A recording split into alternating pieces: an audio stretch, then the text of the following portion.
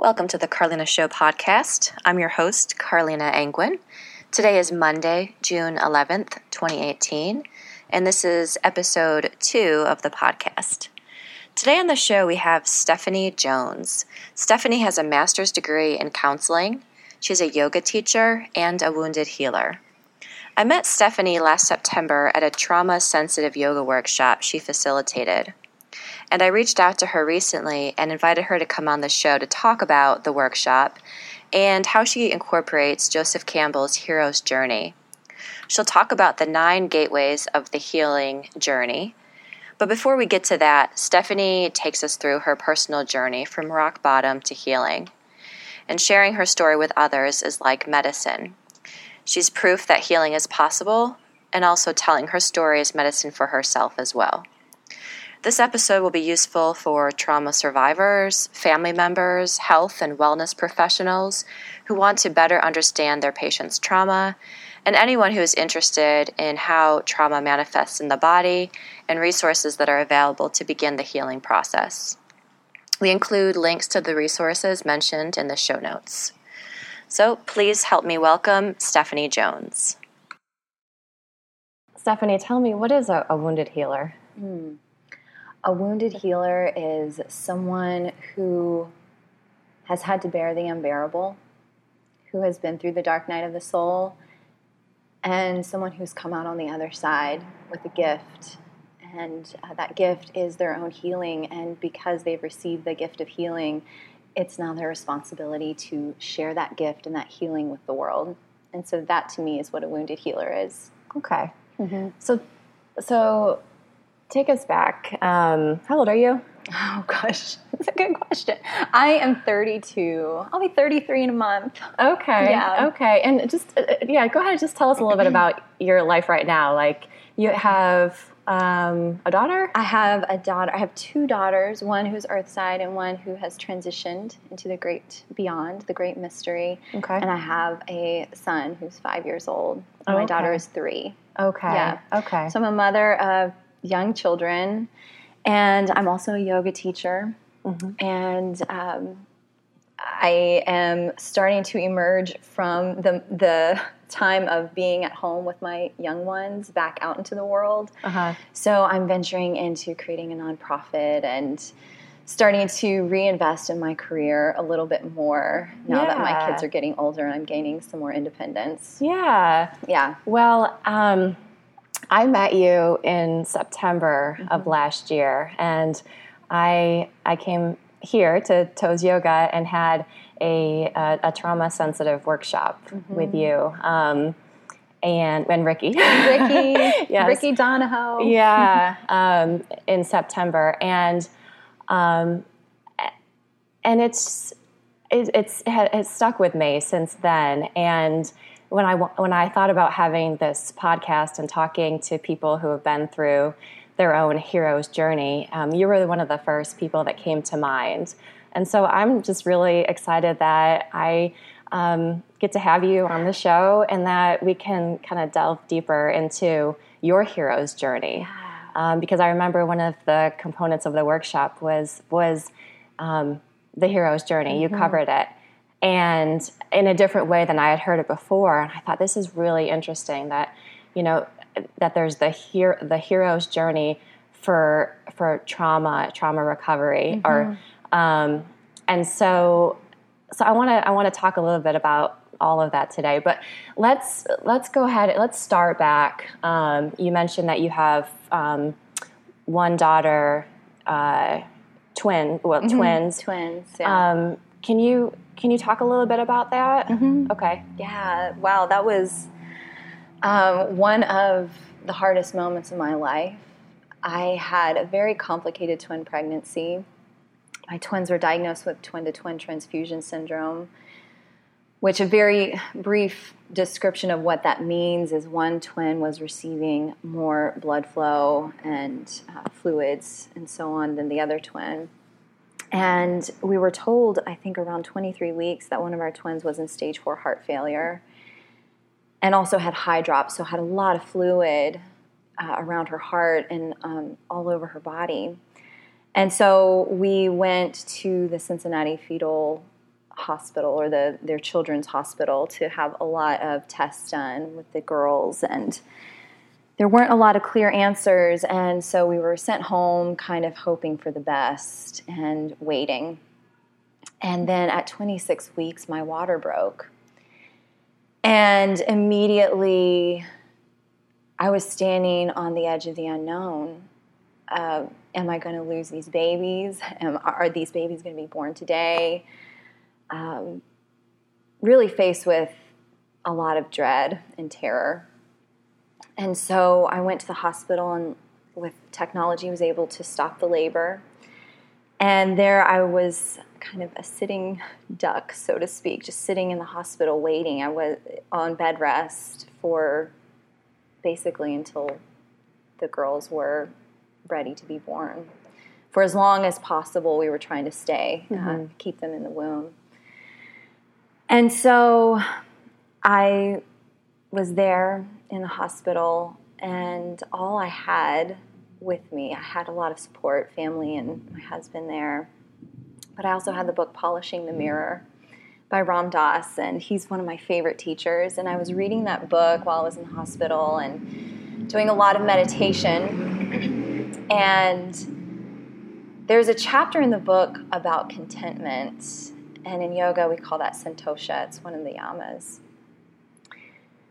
one of the niyamas. And contentment is something in our Western culture. We think everything has to be perfect and peaceful and joyful in order to find contentment. And in yoga, we're prompted to practice contentment even in the hardest of times, that it's possible to find contentment. Contentment is simply being complete in the moment, just being complete. And so I did a lot of practice with contentment to see if it was possible, and I found indeed it is. It's possible to find some sense of wholeness and completeness in the midst of chaos.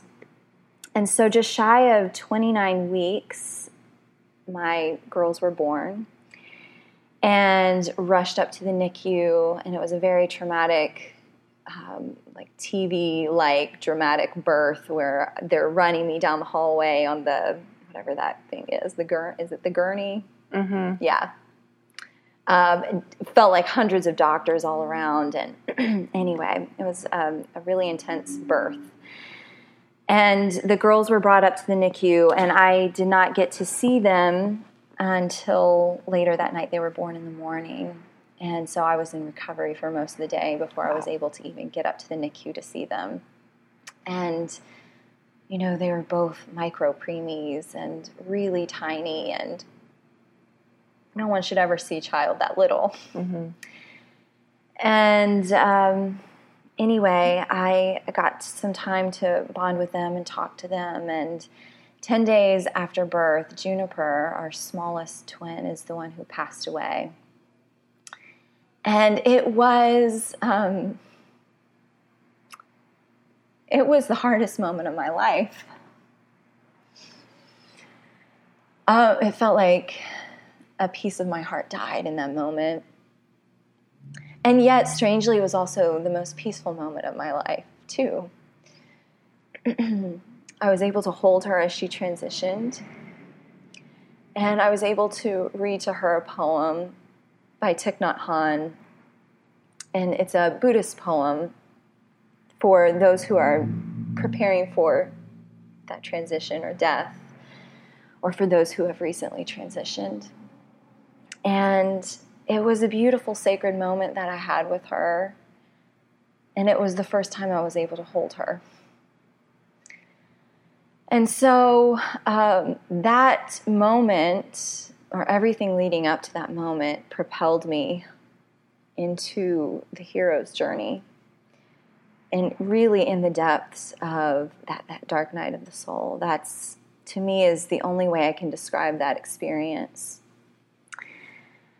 And so Juniper passed away, and our surviving twin, Tallulah, kept thriving and doing better and better. And she had a heart surgery during her time in the NICU. She was in the NICU for 73 days. Yeah. And I experienced an immense amount of what would be diagnosed as PTSD, post-traumatic stress disorder. Severe anxiety and panic attacks and, moments, a lot of insomnia and a lot of basically bracing myself for the next horrible thing that was going to happen. Mm-hmm. Is how I felt. I was living moment to moment of just constantly like, oh, what's next? What's next? And luckily, I've been practicing yoga for half of my life. So I had that resource, and I knew I needed to get back on my mat as quickly as possible to start this healing journey. And it's true that as soon as I got back onto my mat, the healing journey started, or able to discharge a lot of the stress and the fight or flight. It was lingering for a long time, and I still every now and then will have residue of it coming back up to the surface. But the practice is what saved me and what kept me from spiraling even further down. Mm-hmm. Mm-hmm. And when did you get your degree in counseling? I got my degree in, 2011. Okay. I think, yeah. Okay. It would have been December of 2011. Okay. And so that was This was in 2015. Okay. Yeah, that my daughter passed away. Okay. And so when did you start doing the trauma-sensitive yoga? That has been like this, I feel like it's always been with me on some level without having the words to describe what it was I was doing. Mm-hmm. My dear friend Ricky, she and I went to a workshop shortly after I graduated my 200-hour yoga teacher training program in Savannah, Georgia, at Savannah Yoga Center. And it was literally, I think, a week after I graduated, we went to this weekend-long training called, it was Yoga Ed, Yoga for At-Risk Youth and Adults, and led by Hala Corey. And she's a somatic counselor, and she also is one of the founders of Off the Mat Into the World, which is an amazing nonprofit. And we did her training, and she is the one who introduced us to the idea of trauma and how people are impacted by traumatic experiences. And it was there that Ricky and I both had these aha moments like, oh, wow, we actually are traumatized people based on childhood experiences. I grew up with an alcoholic father and the dynamics of that kind of family of living with someone who's in active addiction and then growing up, taking on a lot of codependent behaviors of trying to save and fix and help my dad. And then I might be backtracking a little bit with all of this, but my dad was hit by a drunk driver when I was 21, and he passed away 19 days after he was hit by a drunk driver. Wow. So, it's very ironic how, or symbolic or synchronistic, I don't know, how all of this has come together. And again, it was another one of those dark nights of the soul. Those two deaths have been very defining moments in my life that have propelled me forward in my own healing journey or my awakening journey. And it was this moment at the retreat or at the workshop where you met Ricky that you realized that you had been experiencing trauma? Yeah, so I was 21 when my dad passed away. And I had been practicing yoga since I was 16 at that point. And, I was also nearing finishing my undergraduate degree and trying to figure out my next steps. And I did not know what I wanted to do. And I was laying in Shavasana one day in yoga, and I had this, again, another aha moment where it was this realization, this is what I need to do. The call. It was finally time to answer the call that I am meant to teach yoga. I'm meant to share yoga because this is what has helped me heal on so many levels, but especially with my dad's death, that being one of the first big experiences I've ever had with death. Mm-hmm. And so I pursued my teacher training. In fact, actually, it was Ricky, Mm-hmm. who was my teacher, is the one who inspired me to do my teacher training program in Savannah. So I knew Ricky before I'd even become a yoga teacher. Okay. And I invited her down. I told her about this workshop with Hala Corey and invited her down. Mm-hmm. And so she came, and we got to connect again as friends, but also as teachers for the first time together. Mm-hmm. And that was the realization, like, oh, wow. I think before I'd always minimized the hard experiences I'd had. Mm-hmm. You know, like, oh, my life's not been as bad as other people's in the world. So therefore, it wasn't trauma. Mm-hmm. And then, in fact, like, trauma by definition is bearing the unbearable. Mm-hmm. All of us have had to do that at some point in our life Mm-hmm. to varying degrees, but we've all had to do it. Mm-hmm.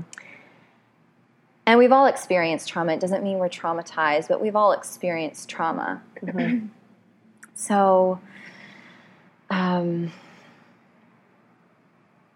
was like the big moment of realization of how am I going to begin to incorporate this understanding into Mm-hmm. the people that I work with. Mm-hmm. And that was one of those moments where I decided I wanted to go for my master's degree in counseling. Mm-hmm. And originally I wanted to focus on grief because that has been one of my motivating experiences for healing was through grief and growing through it and with it and transforming grief into something powerful and healing. And so I went for my master's degree in counseling, and then I got pregnant, and then life changed, and I did not pursue my licensure after graduating. I didn't pursue my licensure with counseling, and I continued yoga. And so that whole time of, literally gestating and growing a child also gave me some time and space to start to figure out what is it that I really want to do, and how do I want to blend these two pieces that I am really passionate about, the yoga and the counseling. How am I going to bring these together?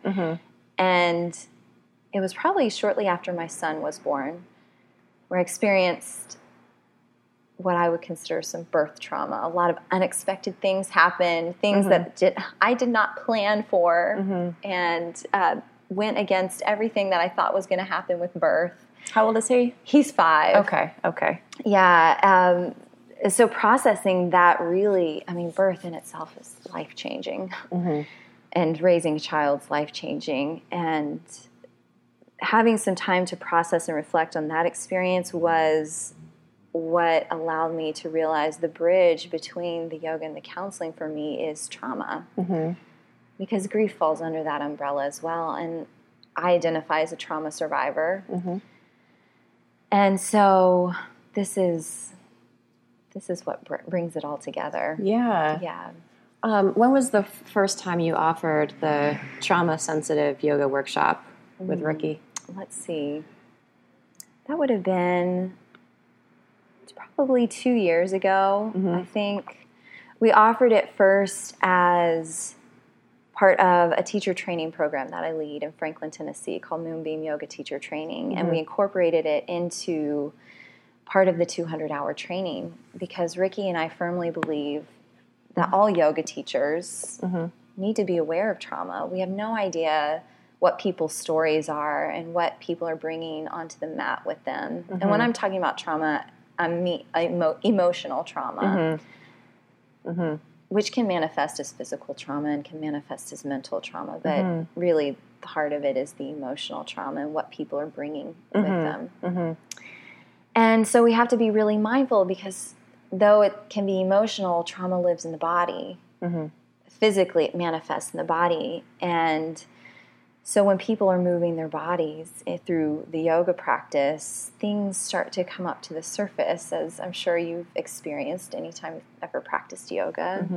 We move, where things are moving. Yeah. energetically within us, and stuff that we haven't thought of in years suddenly is up to the surface, and we're, sobbing in the middle of a pigeon pose or something like that. So it's important for yoga teachers to become aware of how trauma can arise in practices, or people's awareness of trauma can start to come up to the surface during their personal practice, and then how to hold space for that. And so that we're not re-traumatizing or re-triggering people, so that we're approaching people with a lot of mindfulness and a lot of compassion. Can you talk a little bit about the workshop and maybe what brings people there, and then what the workshop looks like? Okay, so wait, I'm sorry. Will you repeat the question just so I can have it all fresh in my mind? What brings people to a trauma-sensitive workshop, and then also to just talk a little bit about the workshop, what you do. Okay. So people come to the workshop for a lot of different reasons. Sometimes it's people who work with trauma survivors, whether it's yoga teachers or counselors or social workers or anyone who could possibly work with trauma survivors on any level. Give me a few examples of. So, well, like you, for example, you weren't working on a therapeutic level with a trauma survivor, but you were interviewing someone and you were wanting to understand the inner workings of trauma. So we have people like that are simply interested in, like, what does trauma mean? How does this affect people at large? And as you start to learn about it, you figure out how these pieces of the puzzle kind of fit together.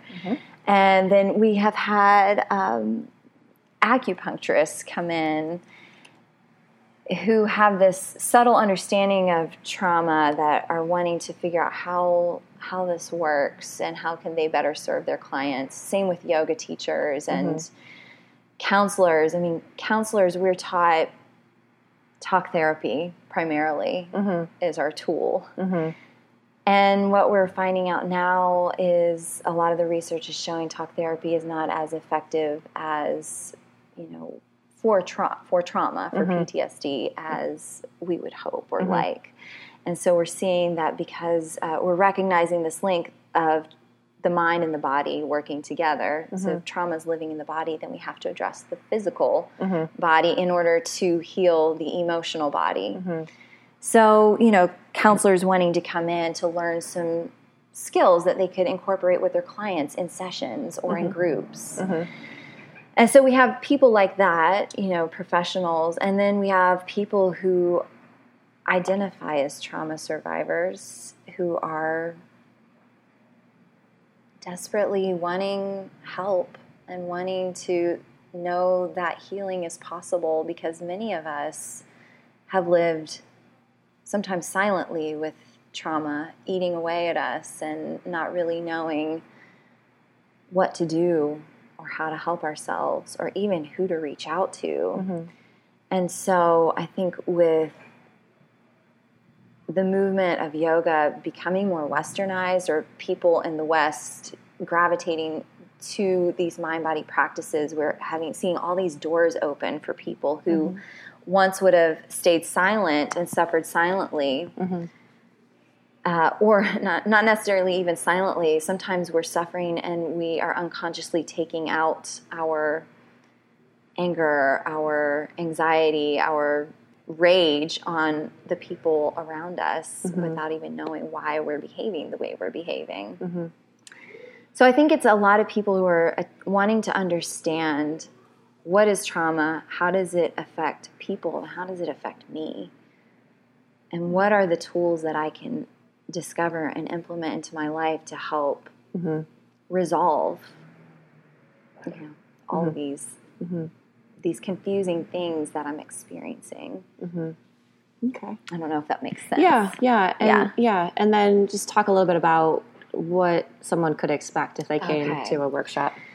Yeah, so first, Ricky and I always want to set the tone of compassion. That is like our number one approach to any group, is that we meet each other and ourselves with total compassion, radical self-acceptance, and that everything that is shared in there stays in there. So it's a really, really safe environment that we're creating. Safety is so important for trauma survivors because often we've lived in a state of fight or flight. And if we're in fight or flight, it means we're perceiving that there's a threat somewhere. So many of us are walking around with this constant fear of life because that's what we've been taught, that life is not safe. So we establish that sense of safety and that sense of compassion, and then we like to provide information about what happens to the brain, what happens to the body when you experience trauma, and what are some of the behaviors that evolve from trauma. Things like, I'll speak for myself, codependent behaviors, right? Always like living on edge, always trying to control or manipulate a situation so that it works out in what you perceive to be the most favorable thing or the most favorable outcome. And it can manifest in so many things like addiction or repeating patterns of abuse and so on. It's really endless. Or it can not necessarily even be outward or physical abuse towards others, but internal abuse. Things like cutting or just limiting negative self-talk. So it comes out in a lot of different ways. And so we explore all of that and how that might look for you as an individual or for clients if you work with clients. And then after exploring a lot of the information behind it, it is the physical exploration. So we engage in a trauma-sensitive yoga class. Trauma-sensitive yoga was originated by David Emerson, Bessel van der Kolk up at the Trauma Center.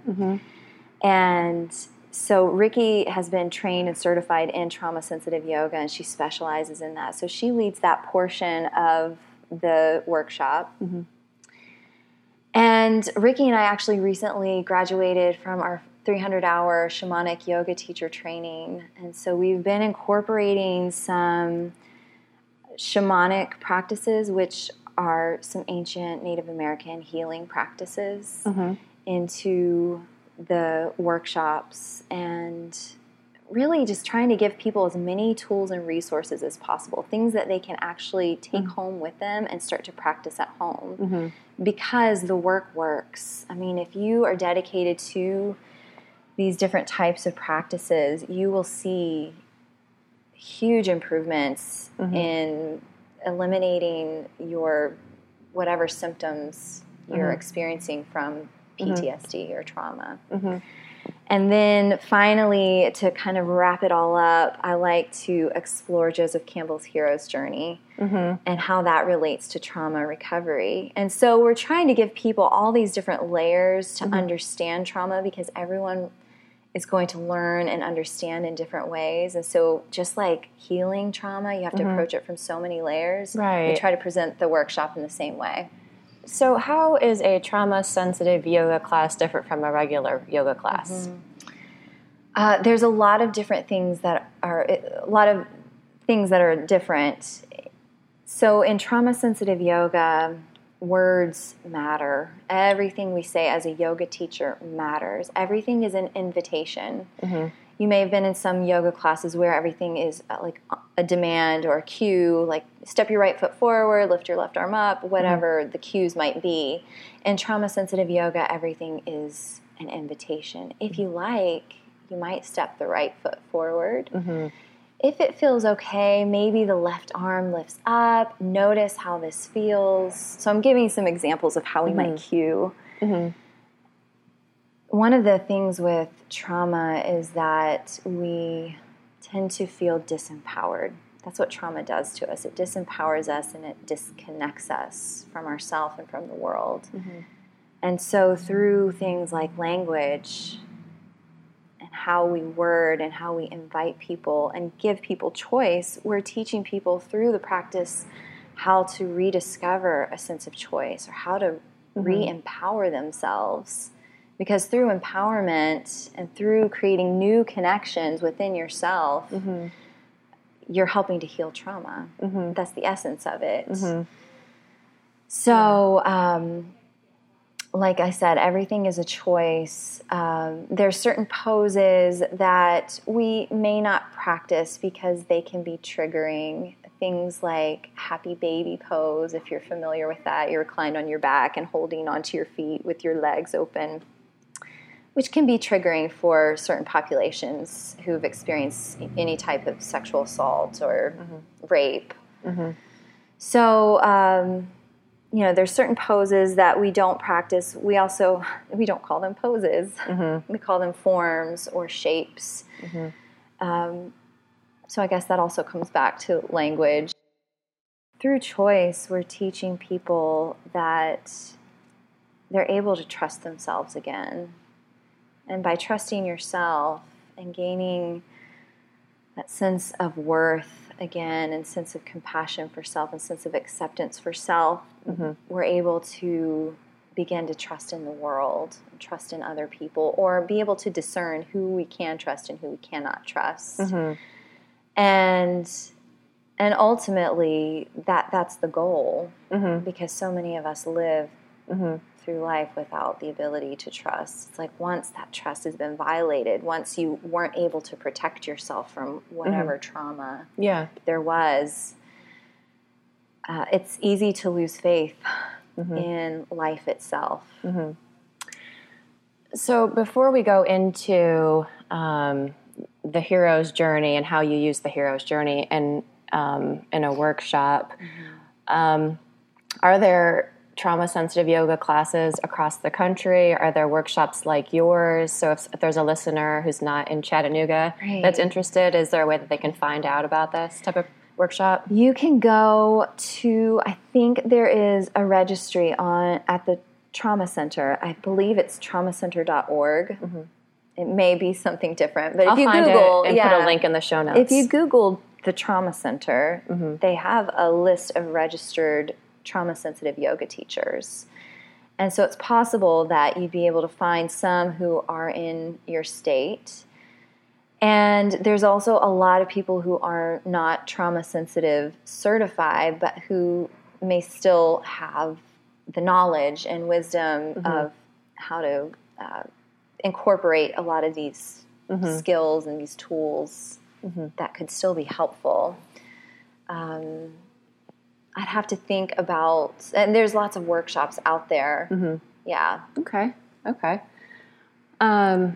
So tell me a little bit about how you use the hero's journey in your workshop.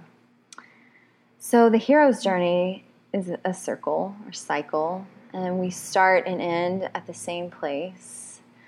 And we go counterclockwise because it's an undoing process. And so we explore that, how trauma itself is an undoing process. As we shift from the known world, our day-to-day life, experiencing trauma, shifting into the underworld or the unknown world.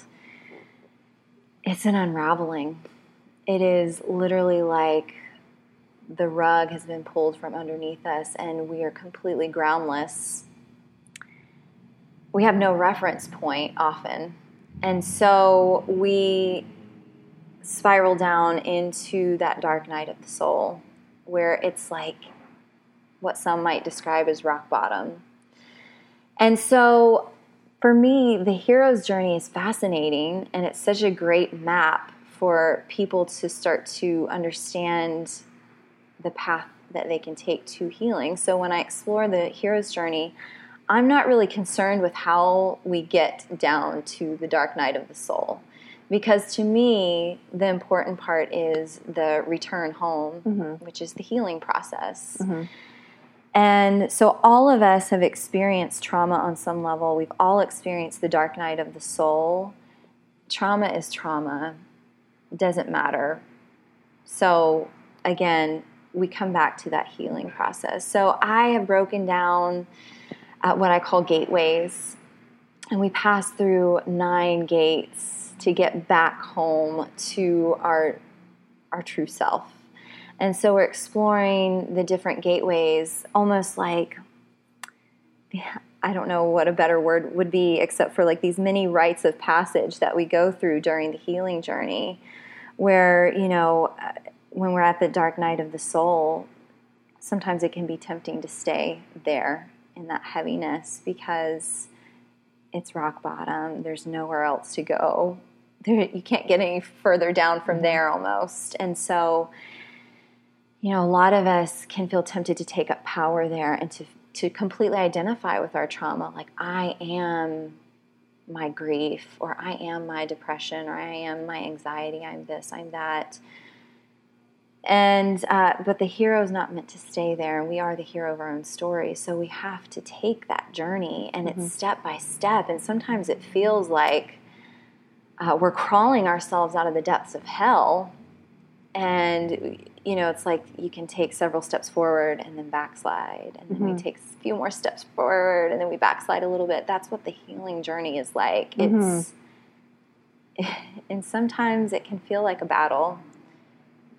Give me an example of some of the gates. You mentioned Some there's of the 9. gates. Yes. Yeah. Okay. So I don't have my worksheet in front of me, but just a couple of them. Yeah. So some of the gates, like I said, the dark night of the soul, and then one of my favorite gates as we pass through that bottom quadrant is the gate of the revolving door of the victim and judge. And so that's kind of a threshold between the underworld, and once we cross that threshold into the upper world, or into a state of reclaiming our power again and really doing some big healing work, we can easily get caught in that revolving door where we're just spinning around and around with the inner dialogue. So the victim might say, why did this happen to me? And then the judge, these archetypes, the judge will respond, well, if you hadn't done this, then it wouldn't have happened. And then the victim will respond, well, it's not fair. And then the judge is going to say, well, I told you needed to get out of there, but you didn't. And then it's just this ping pong match back and forth, or the revolving door. You're just spinning around and around and around.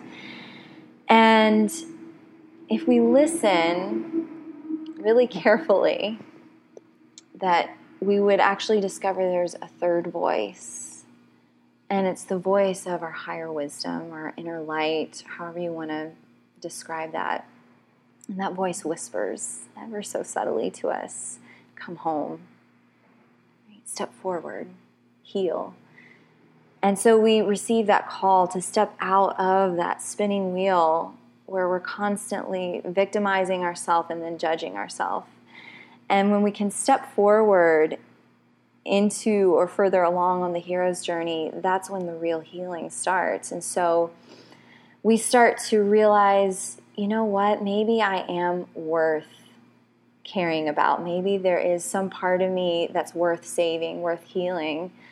And so we choose to find those resources that we think could potentially help us. So things like counseling, or trauma-sensitive yoga, or Tai Chi, or something. We're reaching out for something because suddenly there is something within us that is really desiring to heal. And so, keep stepping forward and stepping forward. The final gate would be the gate of the inner light, where you've processed everything. You've digested the trauma, and you're no longer identified with it. And because you have seen the bigger picture of where your trauma fits into your own life story and how it fits into the cultural story, our collective story at large, we get to realize that we have a higher purpose, that the wound that once was causing our greatest suffering has now transformed into our most precious gift.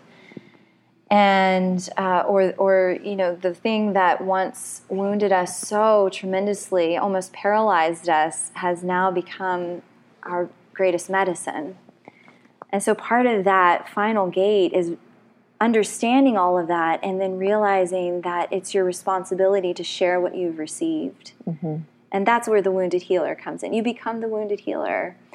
You have taken this tremendous journey of healing, and now, wow, you have to give that back out to the world. You can't keep that for yourself. And you don't want to keep it for yourself. You're ready to share it in some way, in some meaningful way. And so for me, that's what these workshops are. That's my way of giving my medicine back out into the world. And through teaching yoga, and through, I work with private clients as well, and doing private lessons and sessions surrounding trauma healing. And do you find that because you have experienced trauma and because you're teaching a workshop on trauma, that the participants can relate more to you, or they're more likely to open up? Or could you talk a little bit about that? Yeah. I can only speak for me. I know that what I share is authentic, and I speak from my heart, and I'm sharing only what I know to be true. And in shamanism, we call that we're standing in our song, or you could think about standing in your inner light. And when you're in that place of your most authentic being, there's something about the energy that you emit that attracts people to you, that says, I want what she has, and I want to heal like she is healed, because I feel like, and I've told many clients this, I'm living proof that healing is possible. And I think, on some level that makes me more relatable, because I have seen and I have lived through hell. And I've been to the other side. I've been to that dark side, and I've taken all of that as grist for the mill of my awakening, and I've transformed it. And, So let's say somebody, maybe they have experienced trauma and they're looking for something or some way to heal, and maybe yoga's not for them. What other outlets would you recommend? Anything that involves the body in a mindful way. So if yoga is not something that resonates with you, Tai Chi, Qigong, some people love running, rowing, hiking. As long as it's done in a really mindful way, then there's going to be a healing element to it. Meditation is one of the best practices a trauma survivor can pick up and can learn. There's so much, because it's starting to create that connection between the mind and the body. And there's hundreds and hundreds of styles of meditation. So you don't have to, find that a Zen center, for example, and sit for hours and hours on end in silence in order to meditate. There's walking meditation, there's eating meditation, there's yoga itself can be a form of moving meditation. So, So let's say someone's never meditated before and they want to give it a try for maybe 5 minutes. What could they do? How does that work? I recommend, first, if you can find a teacher, someone who can guide you, that's amazing, and can kind of set you up for success, teaching you different ways to sit or different ways that you can meditate so that you are physically comfortable. There's also some amazing, even free YouTube guided meditations that you can find online. One of my favorites, I imagine it's on YouTube, is Jack Kornfield. He has countless guided meditations that are so gentle, so compassionate. And for me, they guide me within in such an easeful way, in such a gentle, beautiful way. So I highly recommend Jack Kornfield's guided meditations. Pema Chodron also has some really wonderful guided meditations. But just a simple Google search, if you're wanting to do it in a comfortable surrounding or comfortable setting, that's a great resource. The internet's full of can be full of good things. Maybe if you can send me a couple links to meditations that people just to get started, I'll add those absolutely on the show notes. So is there anything else that you wanted to share before we get to the shout outs? And the shout outs are just people, the mentors who have guided you along the way, and just people you want to, I know there's probably so many. There's so many, But is there anything else that you wanted to say before we got to the shout outs? Let me think. I have a question. Sure. Why did you agree to talk to me today? This is your first podcast. This is my first podcast. So yeah, what inspired you to say yes? Yeah, well, I told you every part of my being said yes as soon as I got your email about that. I think it comes back again to, well, first we have a connection. We've been through that training together, that workshop together. And so there's a sense of rapport and respect for each other. And it comes back to that final gate, the gate of the inner light for me, which is where I like to dwell there as much as possible. That this is another opportunity for me to share my gifts and medicines with the world, to spread some light, to spread some hope, to reassure people who are suffering, whether silently or out loud, that healing is possible. And that, to me, is the greatest gift anyone could ever give. Mm-hmm. So, yeah. And anything else you wanted to share before the shout-outs? Well, maybe this kind of leads into the shout-outs. Okay. Is just this sense of deep gratitude for these ancient practices, because yoga itself is at least 5,000 years old.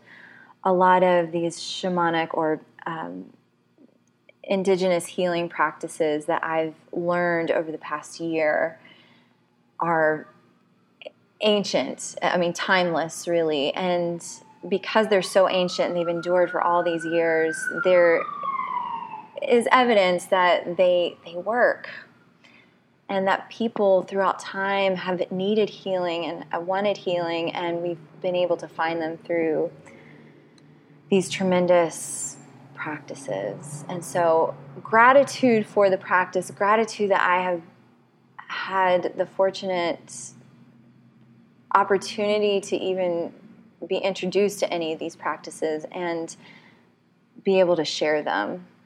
Yeah, and all the teachers, the countless teachers who've come before me who have done their work to discover or create these types of practices. Yeah. Mm-hmm. Okay. Any other people you want to mention? Oh my gosh, so many. Oh man. Again, all the teachers who've come before me, everyone from Ricky to Savannah Yoga Center to Hala Corey. I'm trying to think of the timeline of all my professors through my master's degree program, and then through my internship at the Counseling Center at SCAD, it's Savannah College of Art and Design. And then in Tennessee, I've met some of the greatest teachers ever in Tennessee, in Franklin, Robbie Short, and all the wonderful teachers at Half Moon Yoga, and then here in Chattanooga, Toes Yoga, and then recently at Peace Strength Yoga. I've been also teaching there. And then Dolly Kalp, who is my teacher from my most recent shamanic yoga teacher training, she has helped guide my way, or guide me back home to my heart in ways that I never knew were possible. So, and gosh, all the students I've encountered over the years too, because I've learned so much from my students just as much as they have learned from me. So yeah, it's like the spiral dance, the hero's journey. It keeps going and going and going, and it never ends. And so that to me is like this whole experience of teaching and learning and being the student, is that you never reach that final destination. We're all linked together through that web or through that spiral. So yeah. Well, this has been really good. Yeah. Thank you. It's been an honor. Likewise.